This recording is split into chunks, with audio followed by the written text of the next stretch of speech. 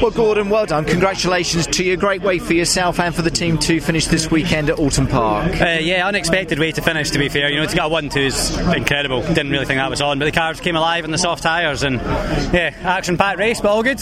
You enjoyed your move down at Cascade to get past Andrew Jordan? Yeah, completely unplanned. He just jumped on the brakes much earlier than I thought he was going to. You know, he just lost a bit of balance after the safety car, so I was kind of left with no option but to send it up towards an apex curve. But yeah, racing room and all good. Yours was the slightly lighter car, but did you ever feel there was a pressure from your teammate? To be fair, in this one, no, I was good. You know, car was really good. You know, felt good before safety car and after. So yeah, could have one of those races. Could have kept on going. And leading the championship as we make our way to Croft.